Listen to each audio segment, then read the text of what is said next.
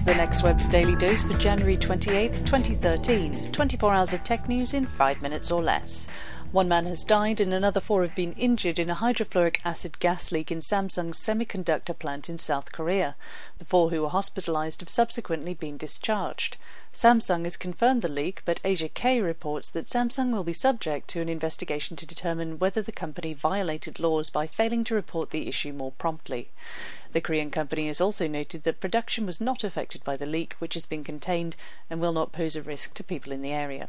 Twitter has released its transparency report covering the latter half of 2012, along with a dedicated site to support it.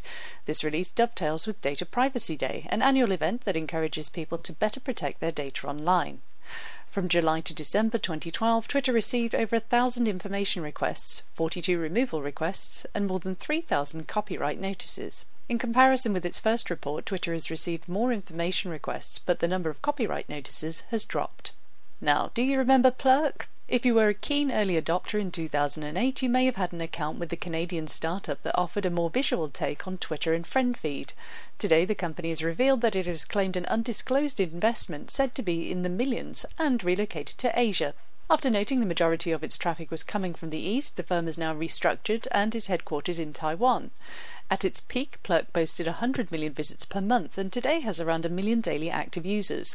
Recently, the site passed its 8 billionth status update. And Chinese officials are said to be reviewing a ban on gaming consoles that was established in the year 2000. If the ban is lifted, it could open up a huge market for the likes of Sony, Microsoft and Nintendo.